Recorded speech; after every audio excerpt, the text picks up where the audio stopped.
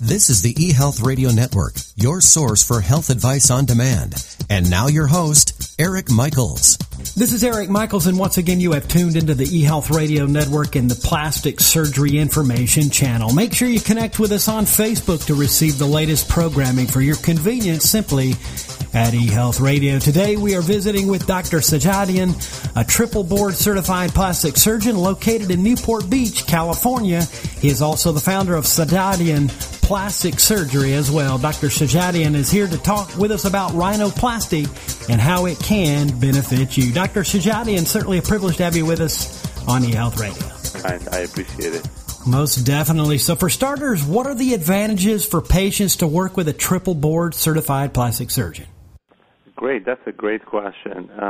The advantage is that it shows the patient that the surgeon has dedicated a large portion of their life to getting the best training and experience in discipline of rhinoplasty.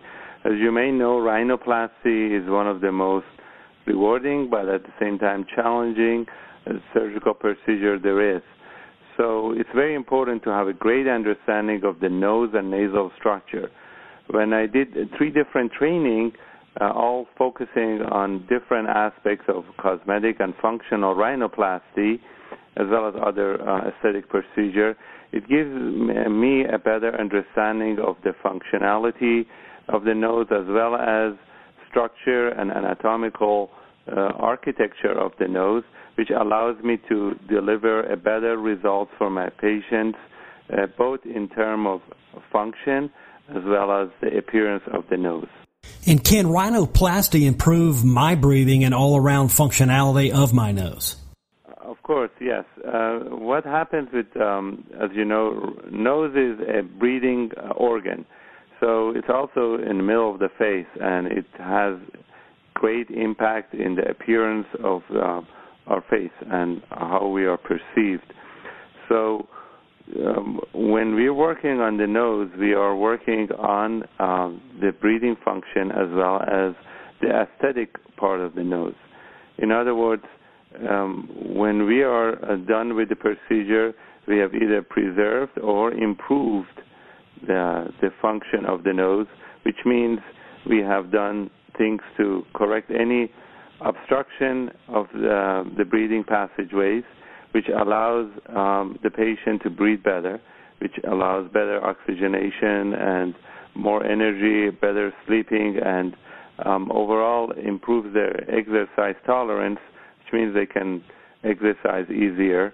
And, for example, some of the common areas that we do improve are the septum, which is midline of the nose. If there's deviation, we correct it, and that improves the breathing. There's also other smaller structures inside the nose, which are sometimes larger than average, and they can also obstruct or impede the breathing passageways, and they're called turbinates. And if they're large, we can do things to shrink them and make them smaller and allow more breathing passageway. And thirdly, there are structures called nasal valve, which are narrowed part of the nasal airway, and we do specific things to open up that area, which allows improved breathing. What other common reasons are there to undergo rhinoplasty? Well, there are a lot of reasons to undergo rhinoplasty. One of the main reasons is that the patients come in and they complain that their nose is not aesthetically proportional with the rest of the facial features. In other words, they may come in and they most commonly complain about or wish to improve a hump on the nose, or they think their nose is too big or too wide.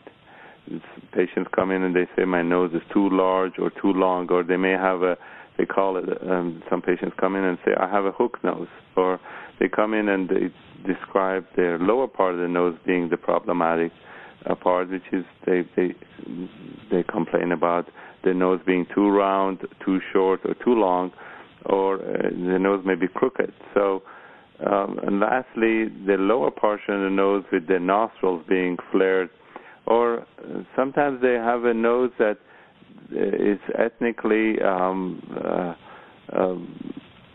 not proportional with the rest of their face, and we can do things to improve that. And then lastly, it could be a combination of all of the above, as well as the breathing problem with the nose. So that can be done all at the same time, and done in a way that is proportional, better looking, and also a nose that functions better.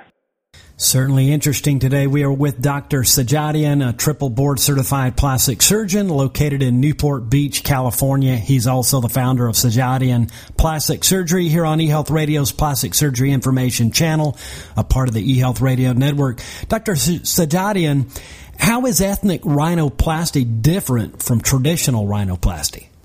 That's another great question. Ethnic rhinoplasty, we refer to as the rhinoplasty that's done in some ethnic subgroups. Could be Hispanic rhinoplasty, Middle Eastern rhinoplasty, a term of Asian rhinoplasty, or African American rhinoplasty. And it's so important that this kind of rhinoplasty in this subgroup of patients is done in a way that doesn't take away from their facial beauty.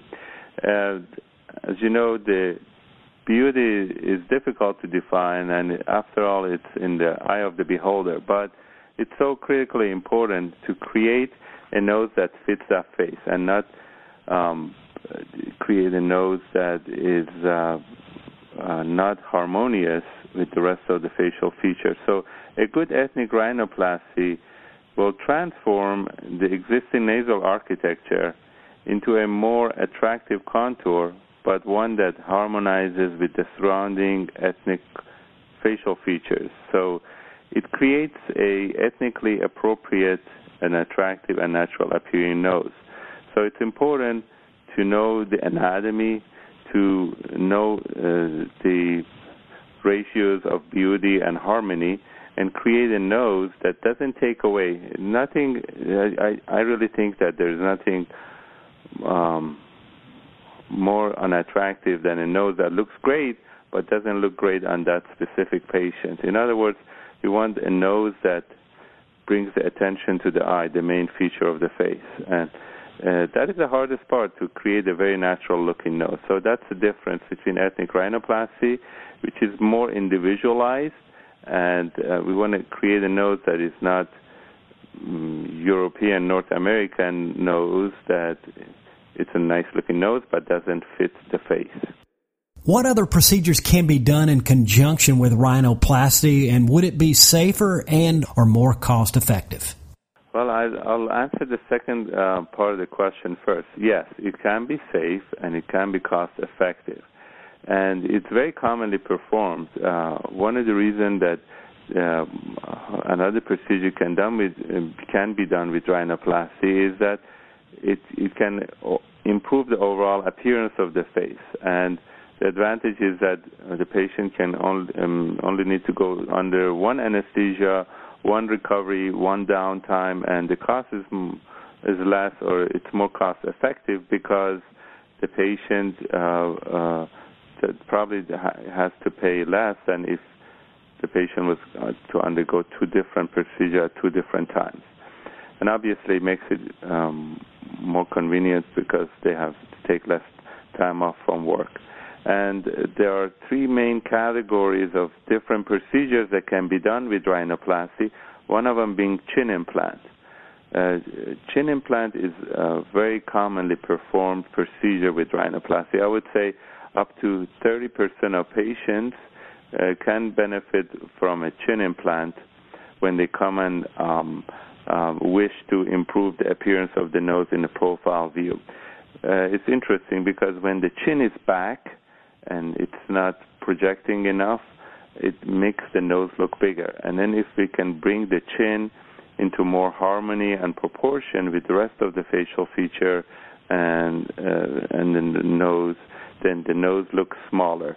And so in other words, we can still make the nose look and appear more natural looking by combining it with the chin implant. So chin implant placement, or genioplasty, as we call it, it's a common procedure that gets done. Another procedure that is very commonly done is neck liposuction. We can do any jaw line contouring or neck liposuction, and that can have a great impact on making the face and nose appear more balanced and more attractive.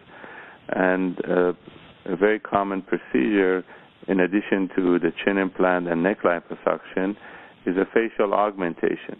There are some patients that have a very flat mid-face. They don't have good cheekbones, and so their face and the nose, the appearance of them, they're not proportional or aesthetically pleasing or harmonious.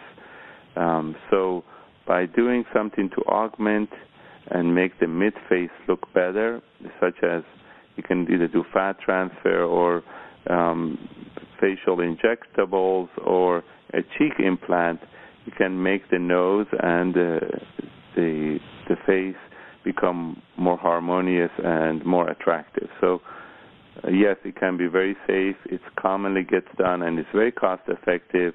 And the three broad categories include chin implant, facial mid-face augmentation such as cheek implant, or neck liposuction. Certainly do appreciate your giving us the ins and outs on rhinoplasty and the advantages, and thanks for the information provided per your expertise. If you would tell our listeners where they can find your practice online and how they can also be in touch as well.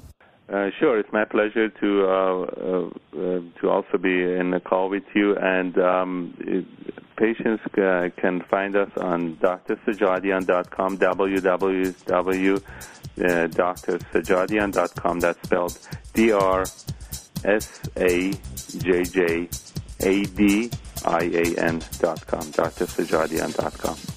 Well, thank you so much for your time today, and thanks for joining us on eHealth Radio. Oh, it's been my pleasure. Have a great day. Thank you. And you as well. We've been speaking with Dr. Sajadian, a triple board certified plastic surgeon located in Newport Beach, California. He's also the founder of Sajadian Plastic Surgery. And once again, the website of reference and for contact is drsajadian.com. And this has been Eric Michaels, and you've been listening to eHealth Radio and the Plastic Surgery Information Channel, a part of the eHealth Radio Network. And we do thank you for listening. And until next time, enjoy. Thanks for tuning in to the eHealth Radio Network. For more information or to subscribe to this podcast, visit eHealthRadioNetwork.com.